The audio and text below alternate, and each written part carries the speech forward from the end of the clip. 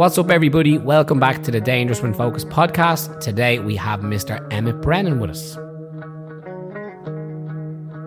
Okay, Emmett Brennan, thank you so much for coming in to the Dangerous When Focused podcast. I really appreciate you giving us your time.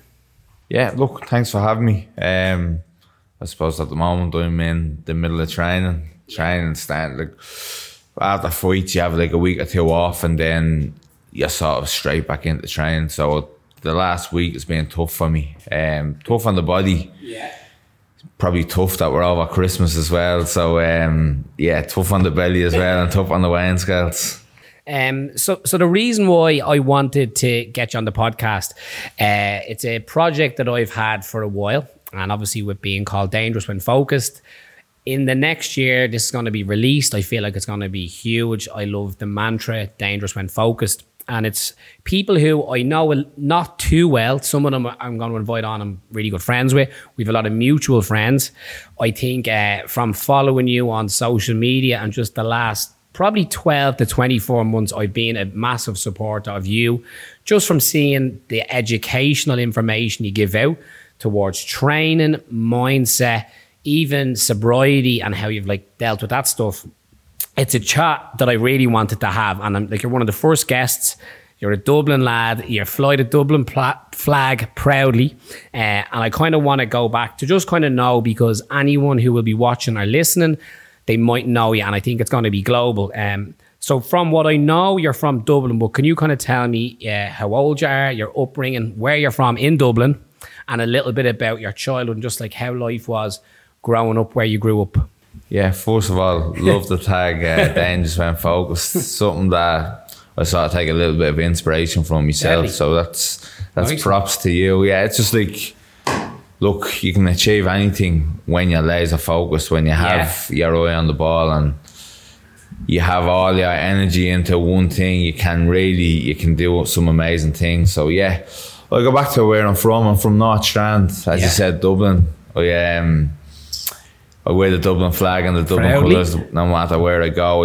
I love Dublin. I love the people. I love town. I just love everything about it. Yeah. So I was born in North Strand. Very, very sporty kid. Quite an introverted, awkward kid. Okay. Very, very awkward kid. I think sport sort of took that out of me. Up until I was like 10, 11, 12, I would have been... awkward is the word I would describe. Yeah, very awkward. Do you have many siblings? Yeah, I have a brother, two sisters, mother and father, both working class. My mother's a cleaner. My father worked in the factory his whole life. So working class, hard working family class, roots. but I never wanted for anything. Never wanted for anything growing up. Anything I ever wanted was given to me. They were great parents. Still are great parents. Love to hear. Very, very sporty as a kid.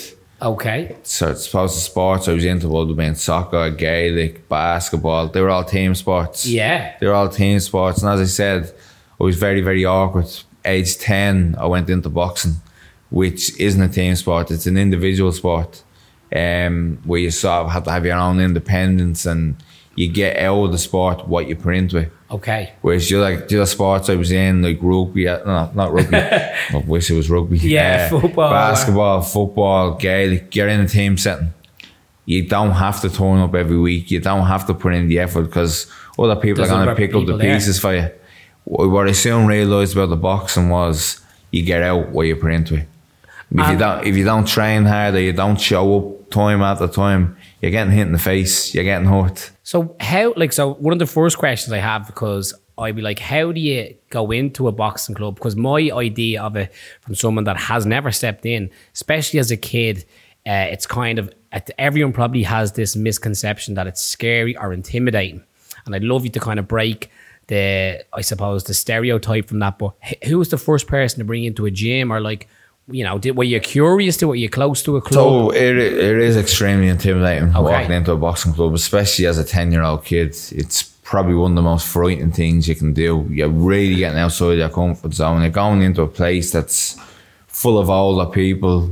Most boxing clubs smell of sweat. You've people with blood, people getting hurt. So it is very, very intimidating for a kid to walk into a club.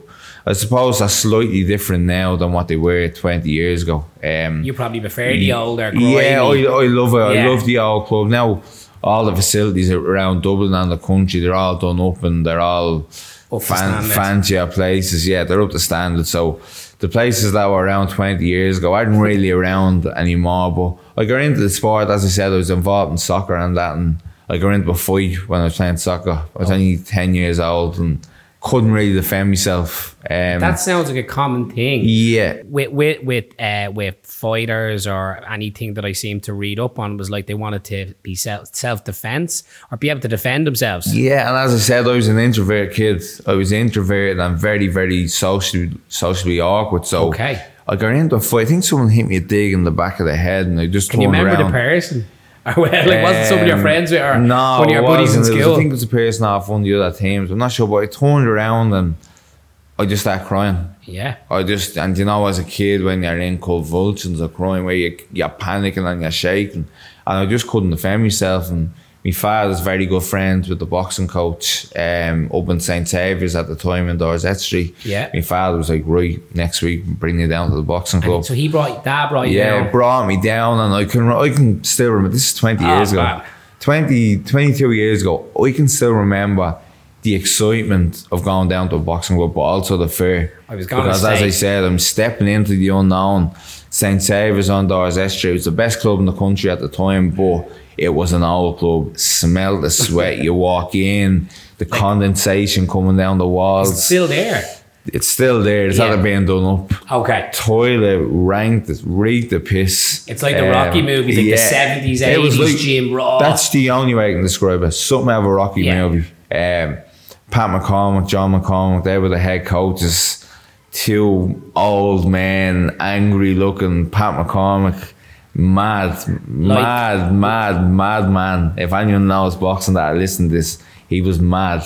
Like he'd go through it in a second, but he was a great character. So I walked in there and I fell in love with it straight away. What were you doing? Like just like training, skipping, like beyond the pads? Yeah, or so I can even remember my first night. I was brought down to a mirror like this. The mirror, coach throwing a jab, throwing a right hand, throwing a 1-2, just moving your head in the mirror. And I can remember it, straight away I was hooked. I was hooked straight away. At 10 years of age, and it was probably soon after that sport, boxing became me sole sport. I went out of football, I went out of Gaelic, went out of basketball in school, and I just solely focused on boxing. I loved it. I wasn't great as a kid. Very, very, very, very dedicated to the sport. Never missed training. Loved it. Loved going down to the club, and if I had to miss it, it would kill me. But in terms of talent, I was quite average. Quite average. Wasn't bad, wasn't great. I won my first fight. I can remember that as well. 11 or something? I was 10, I think, 10 or 11. It's called boy 1, so it's under 11, so you can be 10 or 11. Okay. Boxed a lap in Crumlin, I can't remember his name, but at that time there was no skill involved. You just go in and throw as many punches in three rounds as you could. Won the first one, got beaten in my next three. Got beaten in the next three, so I sort of felt defeat straight away and knew what it was like, and the tears are coming out of my eyes. I was crying. It was a horrible feeling, but I always went back and tried to get better. Okay. My first year, I was only boxing a year. I got to the Irish finals. Yeah, age 11. Great achievement at the time. Was there any boxers in the family, like, or just your dad? My father boxed. Okay. My father boxed. How good he was, I don't know. That's a discussion for you. I was talking to him the other night. He was trying to tell me he was good. I'm not really buying it. But he was friends with Jimmy, who was the fella that brought me down, and Jimmy was excellent. Jimmy was a great coach. Still is a great coach. An unbelievable person, and he's been a great inspiration, a great role model throughout my life. So I said my father worked out in a warehouse, but he worked his way up, and my father worked abroad a lot. Okay. And Jimmy would make sure I never missed training. He'd pull up outside, pick me up, bring me to train, and bring me home all the time. Did he see, maybe at the start, did he probably see a bit of this guy could be something? You know, do you think that's what it was? Or just someone looking out for you? He's a very good friend of my father. He's known my dad since they're kids. They grew up together, and they're still great friends now. Yeah. So it'd be my father's brother-in-law's brother. So he sort of, to me, I class Jimmy as family. Yeah, so of he course. is family. He just didn't want to see me going astray. He picked me up, brought me home every night. Not a bother to him, and he's been a great role model to me throughout my life. Okay, so like for me as well, it's important that I think listeners, viewers, and even myself to really get to know you. I played football. The first dream was to play for Man United, which seems quite common when I see people of my age. I'm 36.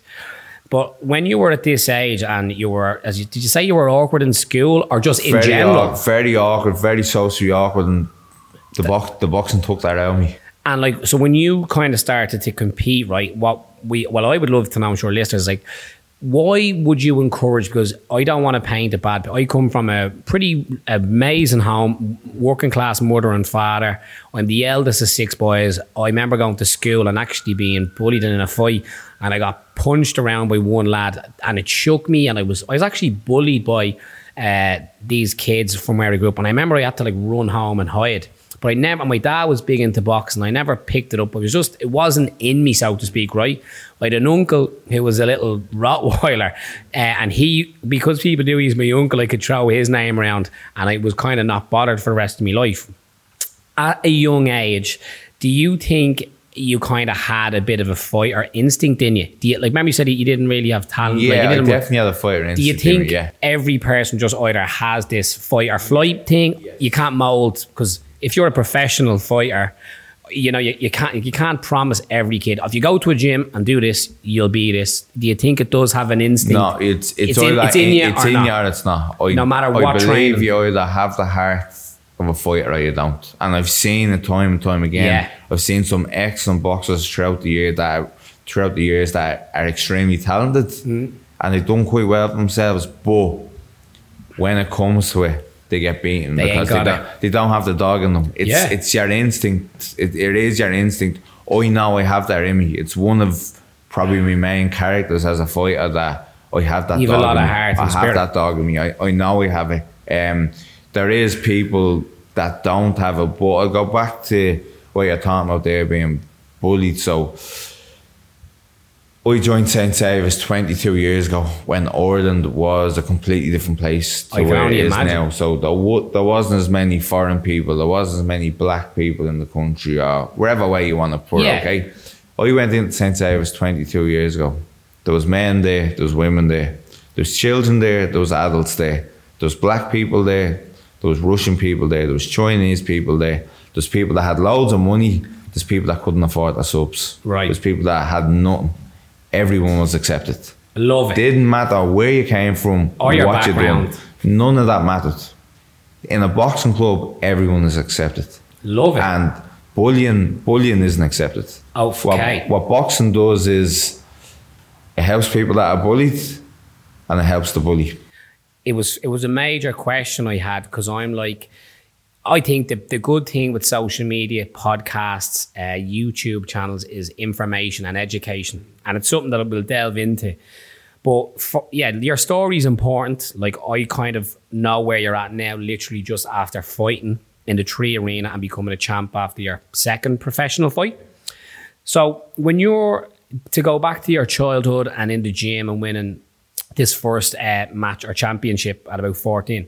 So it's real important, I think, for me and for other people to know, when you're in, say, secondary school, how did you kind of finish out in school? I left school at 16, did a carpentry apprenticeship, tried out carpentry for 4 years, did hairdressing, and it led me to do barbering. And, you know, for you, because your career is obviously very important, did you have a second option, or did you know from secondary school, I'm just going to go straight in to this is all or nothing, I'm going to risk it, this is what I really love? And did you have like a part-time job, and did you do school, or what's your kind of around sick, you know, everything? Yeah, as I said, I wasn't great at boxing. Okay. I was always up there. I'd always get to an Irish final, but I'd never win them. I didn't win my first win my first Irish championship until I was 20. So I had about 7 or 8 finals I got, and I got beaten in all of them. Very, very hard to take, obviously, but I had the mindset that I was going to come back next year and I'd win them, and I always knew I'd eventually get there. But so I wasn't really when I was sort of going to leave and say there wasn't really that boxing could be a career, because quite frankly I wasn't good enough, if you want to call it spade a spade. I wasn't good enough, okay?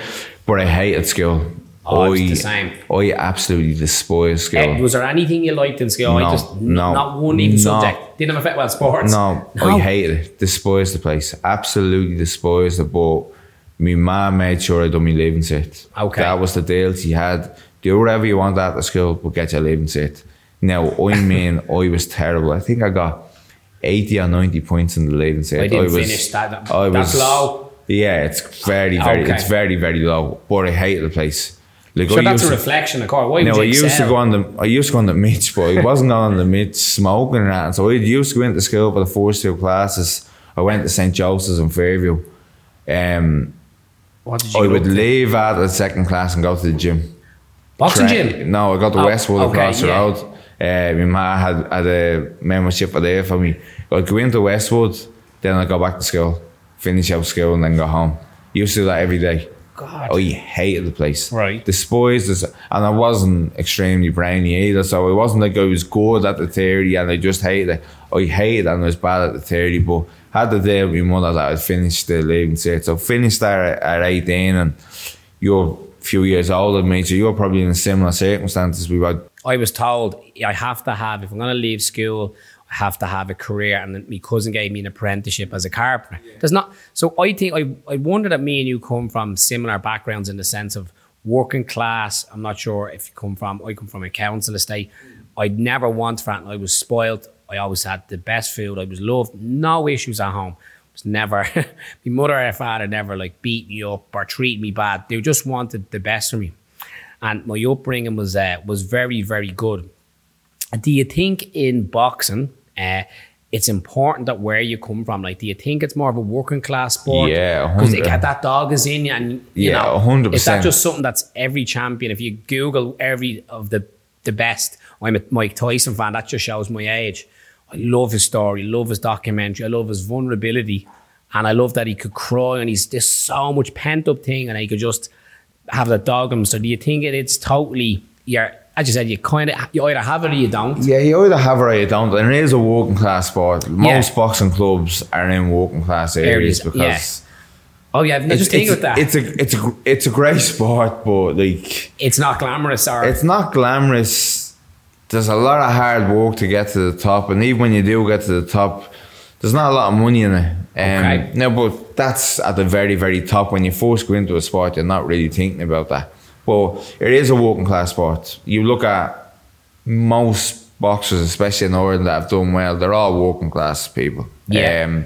That might change over time. You never know. That could change over time, but you're not really getting much boxing clubs in the likes of Foxrock or Clontarf or Holt or Dalkey. You're not getting them in there. It is what it is. Yeah. The rugby, cricket, the likes of hockey, stuff like that. They're the mainstream sports in them areas. But it is a working class sport, and what it does for kids in them areas, because I see it firsthand. I've said to you there, I was a very awkward and a shy kid, and what it's done for me. So I seen what it's done for me, but obviously when you're that bit older, you look at things through a different lens. So I'm in a boxing club, and I see kids coming in that might be a little bit overweight and afraid to talk to each other. Or even someone that's, as you said, it like if someone is a bit of a bully or they go down, it kind of they mightn't have the role model at home or somebody.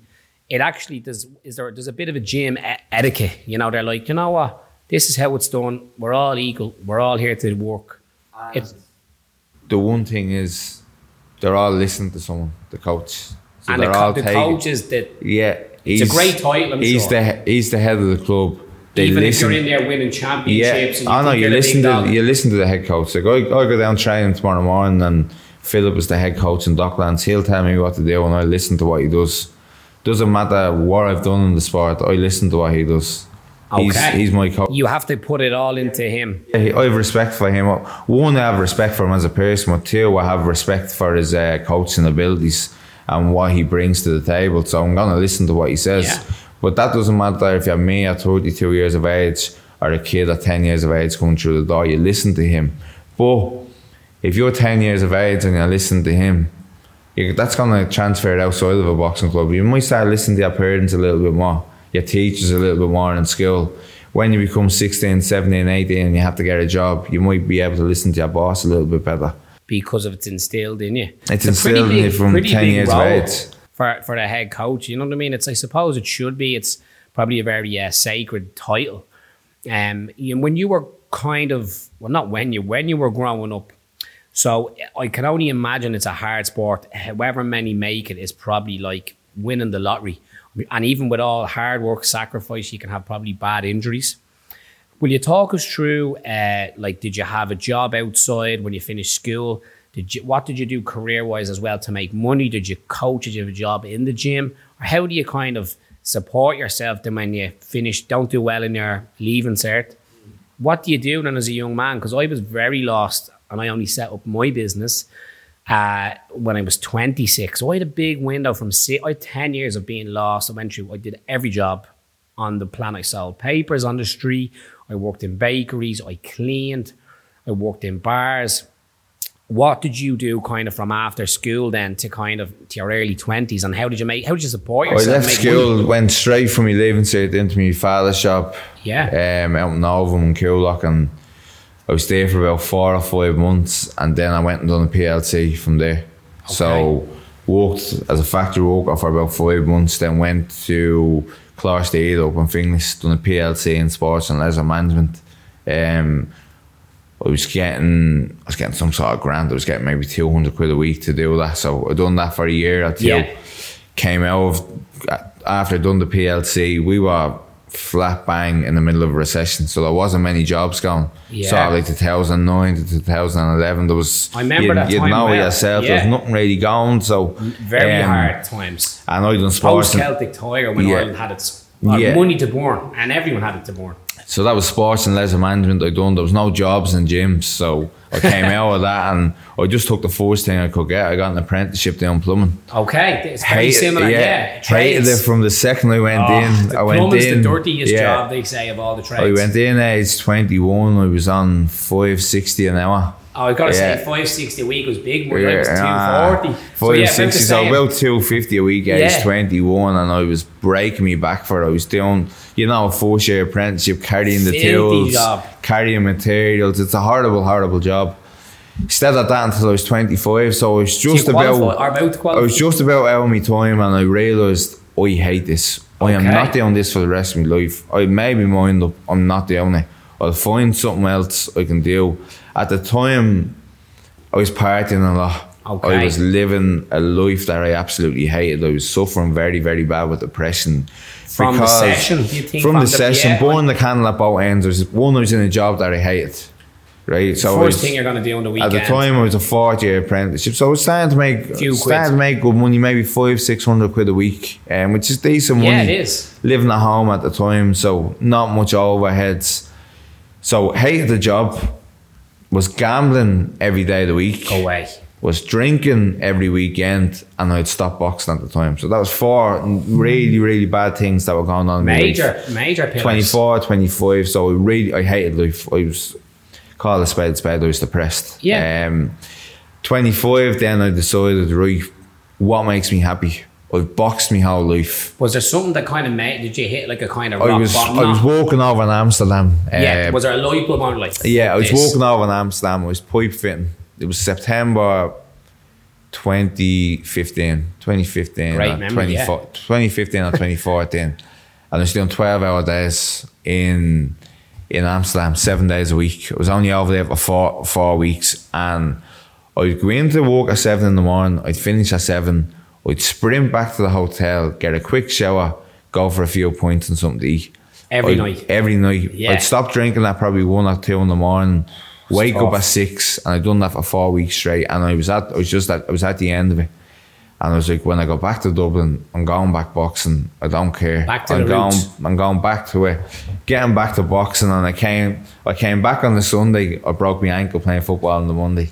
So I'm already what happened to the boxing on the Sunday? You just a kickabout? I just went for a kickabout, broke the ankle. Now I'm in probably the worst mental state I've ever been before this has happened. Then we've 6 to 12 weeks on the sidelines. obviously some very bad thoughts going through your head at the time. Did you have a job to come back to? No, that's all plays. That's all very gone. important. So I'm unemployed, Parents, overweight. What age? Yeah, I was 25, 26. So young man. You can imagine me self-esteem was at a very, very low point. But got the ankle ended up coming better anyway around Christmas that year. Went back boxing. Then over probably the space of the next 12 months, I was in and out of boxing. I'd start to do well. I'd go back on the session. I'd get myself back into the boxing club. I'd go back on the session. It's just going around. Rewarding yourself after doing well. Very classic mindset, isn't it? Just going around about. Were you celebrating good things, or were you just celebrating for the sake of it? It was just what I've always known was going on the session. I've known it. Gambling at the time as well, very bad. So didn't have a lot of money. As I said, self-esteem at an all-time low. But I eventually got the grips for it. Got myself back boxing, and then 2006, the end of 2016, sort of January, it was actually January 2017, I was like, this is it. Quitting the job, quit the pipe fitting. And December 2016, I entered the All-Irelands in January 2017. For a weight class or a 75 middleweight. Yeah. The winner of this is the elite title, so this is the best of the best in the country. Were you advised to go into this? Or no, it's just I was 25, 26. That's where you should be at this level. So if you win this, you're granted the Irish Olympic team, where you have a chance in the next few years to qualify for the Olympics. And 8 weeks before, I was like, right, I'm going all in. And I'm entering this competition to win it, not just to enter it, to compete. And to keep busy, I'm going here to win it. I'm going all in. If I'm giving up my job, and if I'm sacrificing so much in my life, I'm going in here to win it. Now, I've never won the elite. I never even won a fight in the national elites before that. Okay. I entered it 3 times when I was like 19, 20, 21, and got beaten in the first fight. I won the competition. Won it. Was it easy? Like, not in a cocky way? No, it was extremely hard. Extremely hard. I was fighting people that were better than me. I've never won at this level before, but just something took over me. I started to change my life, and I started to see the positive effects from change. From 8 weeks, it's kind of rewarded you. Yeah, and I got there and I won it, and this put me on the Irish team. I've 25, 26 at the time. I've never elated, I'm sure. I've never been on an Irish team, and it's me. I had 2 goals when I first came into a boxing club. One was being a national elite champion, and 2 was being an Olympian. They were my 2 goals. So you could kind of. It took me 16 years to do the first one. And then I went on a crazy journey over the next 4 years. I was like, how far can I push my body? Can I become an Olympian? Now, bear in mind, in 2017, I'm going to say it here, I was dog shit. Okay. I was quite average. In what? Just in whole general fitness, boxing? Just in terms of boxing. I've never everything. fought on this level. I've never boxed for Ireland. I've never been around. Did you fight somebody? Did you ever spar with someone that was like next level? Yeah, so I was always beneath them. They were always better than me, but I got to a stage where I just trusted in myself, and I went all in. I dedicated myself to the process of becoming an Olympian, and then from winning them championships, I got onto the Irish team. And I can remember talking about your first time going into a boxing club. It was like going into a boxing club all over again. The excitement, I'm 26 at the time, the excitement, the nerves of going. What's the process like when you do it as you're part of the Irish Sports Council or the Olymp? Somebody comes up and goes, you're part of the fucking team. Well, you win the All-Ireland, then you get an email to say you're invited out to train in Abbottstown, out in Blanchardstown. So good facilities, great facilities, world class. You're with the best coaches, the best background coaches, the best athletes in the world. Is it similar to, was Katie Taylor? Did she? I watched her documentary, but she came up through. Was it through Olympics as well to be professional? So it'd be the same team as what she was on, but she had left by then. She'd gone pro. So obviously extremely nervous walking in for my first day. Are you by yourself again? Or by myself. Walk in. I can remember this. Done my first training session, and I was so far off the level. What? I was so far away from everyone else, but I knew in my mind this is the environment that I needed to be in. I needed to be around people that were better than me. for me to grow and me to get better. And I knew over the next few years the gap might be in this size now. I knew in the next 2 or 3 years that was going to decrease, and I was eventually going to go up to their level, and that's what happened. I just completely put myself out there and tried to get better day by day, and I did. So like with that, well, of course, getting to the Olympics, and again, from following it on social media and seeing highlight reels and actually some of the upset moments, the process of that is something that so few people will ever get to call themselves that. I think I might have met up with you afterwards, but can you talk us through briefly just what the Olympics is like? Like how would you try and sell it to someone to try and get to, like the benefits to it, to represent your country? You're obviously a proud Irishman, but like how hard do you think it is to get that? Like really, like what's the people don't see? Like what was the kind of schedule you were on? What were you doing to make you to proudly represent Ireland and be Olympian? Is it like weighing your food, doing the same shit all day, every day, not drinking alcohol, not being able to go out, have a beer or whatever? How much dedication does it really take? People don't see it, I don't think. So when I first got into the team, I had no income, so I wasn't actually on funding. So you got into the team, oh wow, that's you're really invited important. to train full time with them, but they don't pay you. Is that in every sport or in Ireland or just? In boxing anyway, I don't know what the other sports are like. So you're out on Abbottstown Tuesday to Friday, training twice a day. So you can't work. So that's your job. Well, I got a job working in a gym. Okay. So I'll put it, this is how my week went, right? Got up at 6 o'clock in the Monday morning, went to work at 7, finished work at 3, went training on a Monday night at 7. Okay? No, this is in my own box. Oh, you're wrong. Okay, sorry. Okay? Tuesday, Wednesday, Thursday, I went out to Abbottstown. So I trained twice on a Tuesday, twice on the Wednesday, twice on the Thursday. Trained on a Friday morning down in Abbottstown, and then went straight into Pearse Street into the gym. Worked on Friday night. Then I worked Saturday and Sunday in the gym, and then I done that every week. Wasn't in the Markovich, was it? In the Markovich. Oh, yeah, because I see your videos. I recognise that gym. Yeah, it was in the Markovich. So I had no days off. I went to represent Ireland in 2019 in a multi-nation tournament. This was represent my country. I hadn't had a day off training or work in 49 days. Not one day off. I don't think many people would know that, I'm sure. Not one day off. And I'm still only bringing 200 or 300 quid in a week because I was only doing about 16 to 20 hours when you added them up throughout the week. Did you get a little bit of support? I remember, was there someone tried to help you? Because I remember seeing something. Yeah, I eventually in 2020 when I qualified, I got on to funding. But the past 3-4 years I wasn't on funding, so I done that for 3-4 years. It was financially one of the most straining things that I've ever endured. And obviously when you're financially strained, you're obviously emotionally strained and physically strained as well. So it's not for the faint-hearted, and you realise why only very, very few people get there. So it's having that dog in you that we talked about earlier on. Yeah, I know I got that dog in me, but I had so many opportunities throughout the years to throw my hat in and quit. I had so many opportunities to walk away, and it obviously crossed my mind because it was very, very hard when I'm telling you, 28, 29, third at this stage.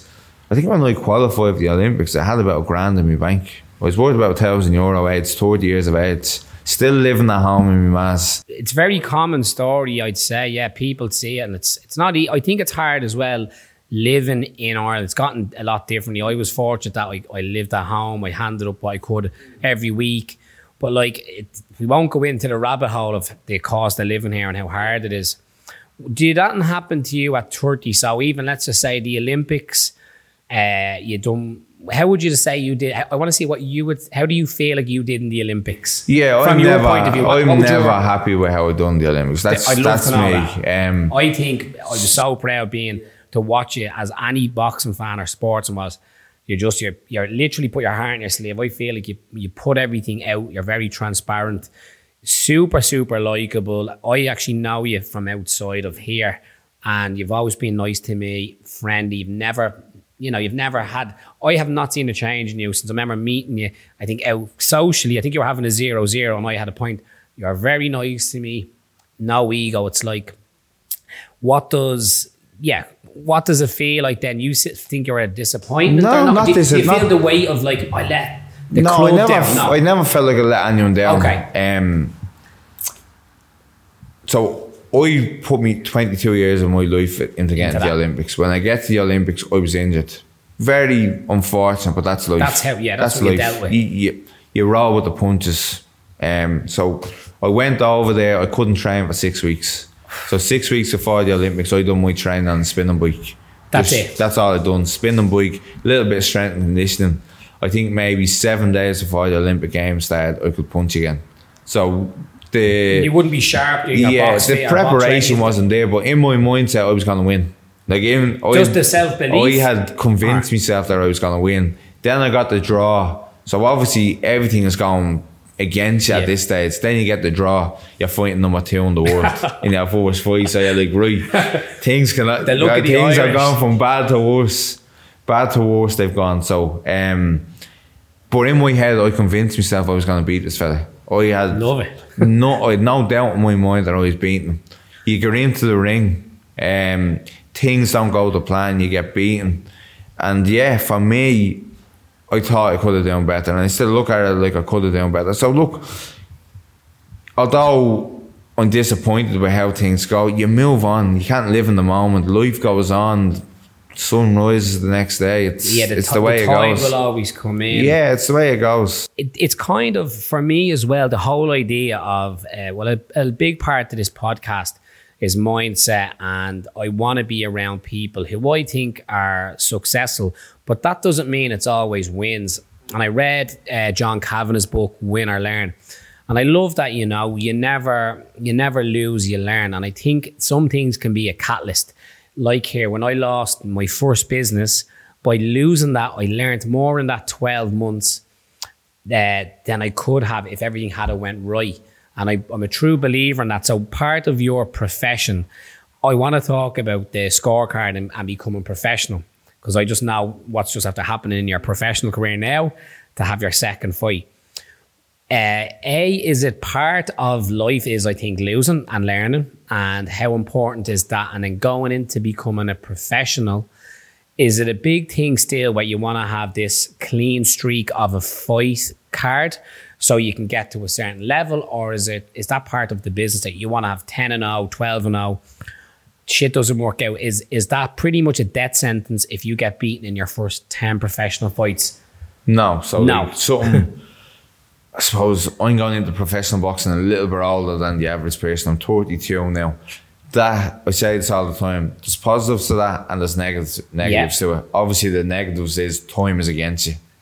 Not stupid, time is against me. Okay. The positives is you can look at it a little bit differently. So what I've took through my experience of boxing throughout the years and the Olympic Games is don't get too down over the lows.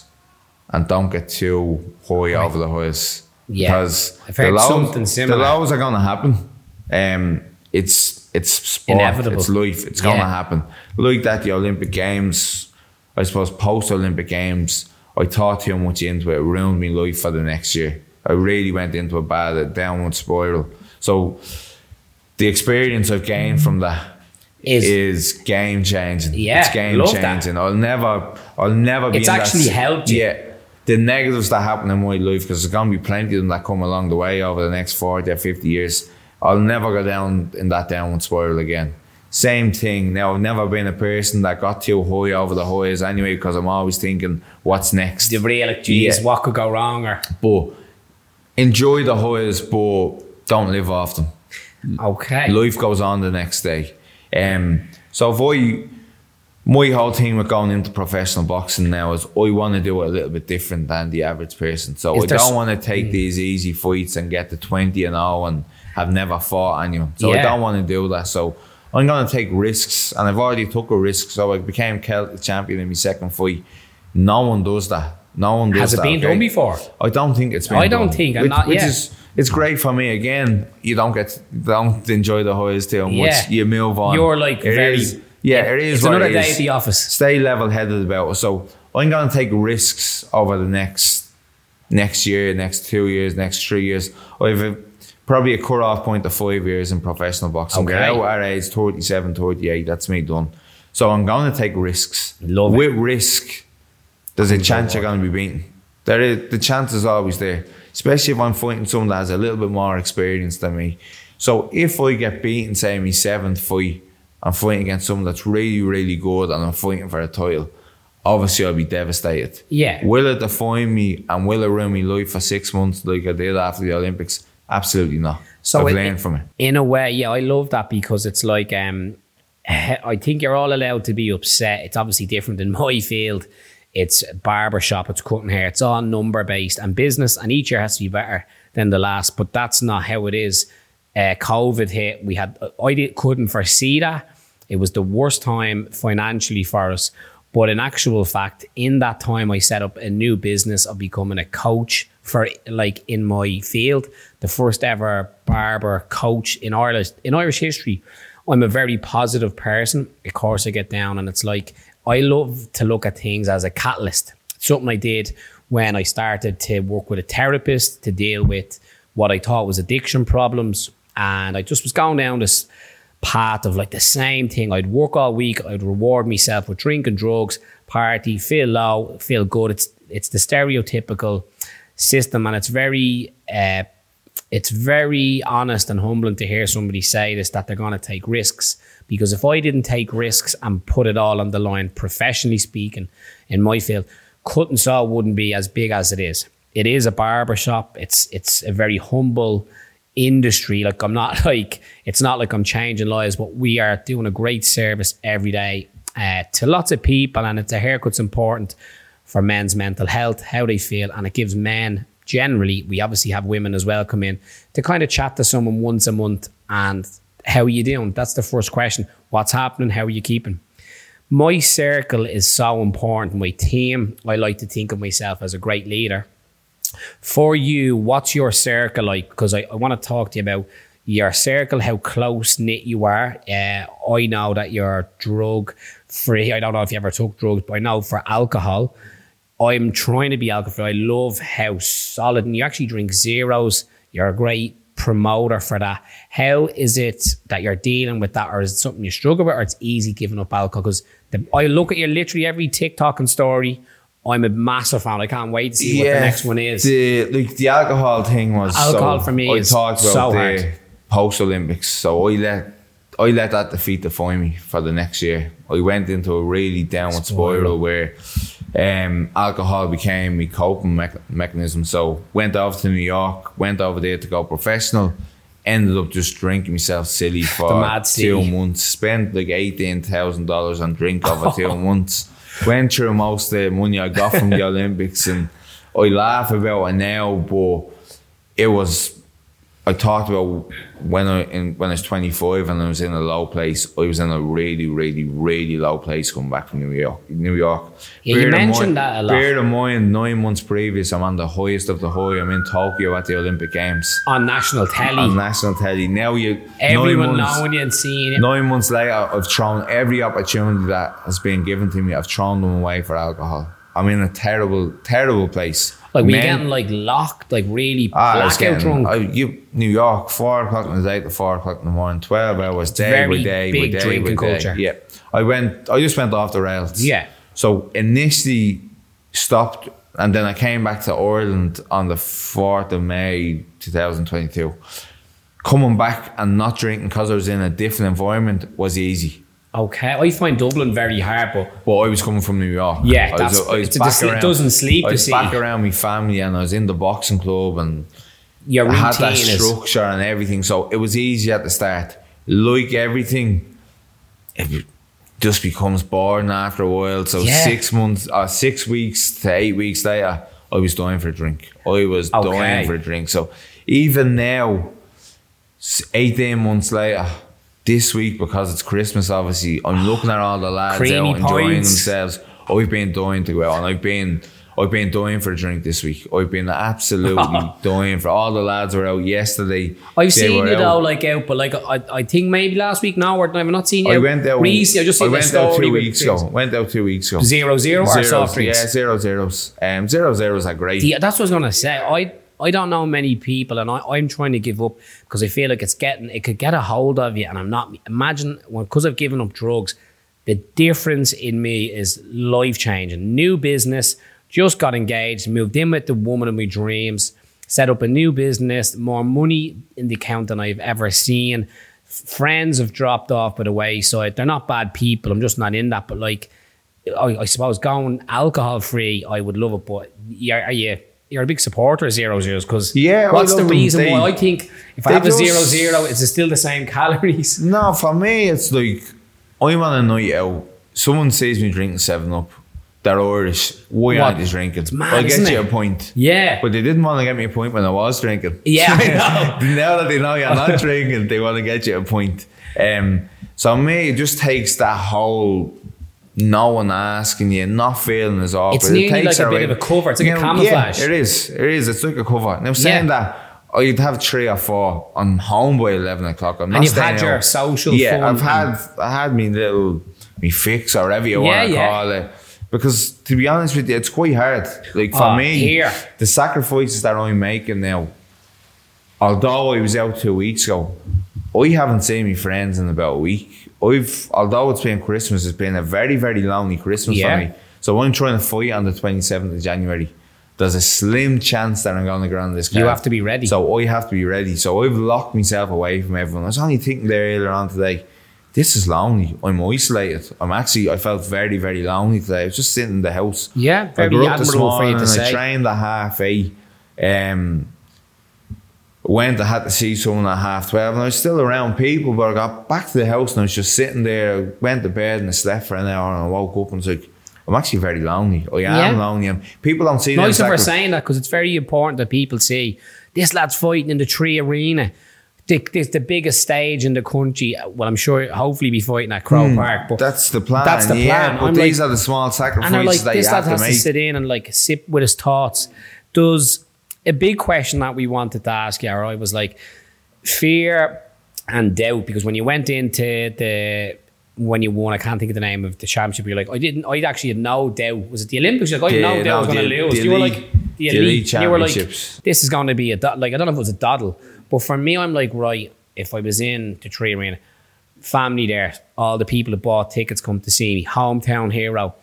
Are you even thinking about anyone else? Are you thinking about the person opposite you in the ring? Or are you just thinking about you, like technique? No. Or like, are you rare or are you very calm? I'm very calm in preparation. You looked it went on, because I was like watching, but adrenaline would get my confidence from preparation. Oh, love it. So confidence comes from preparation. I know you've done everything. No stone unturned in the lead up to a fight.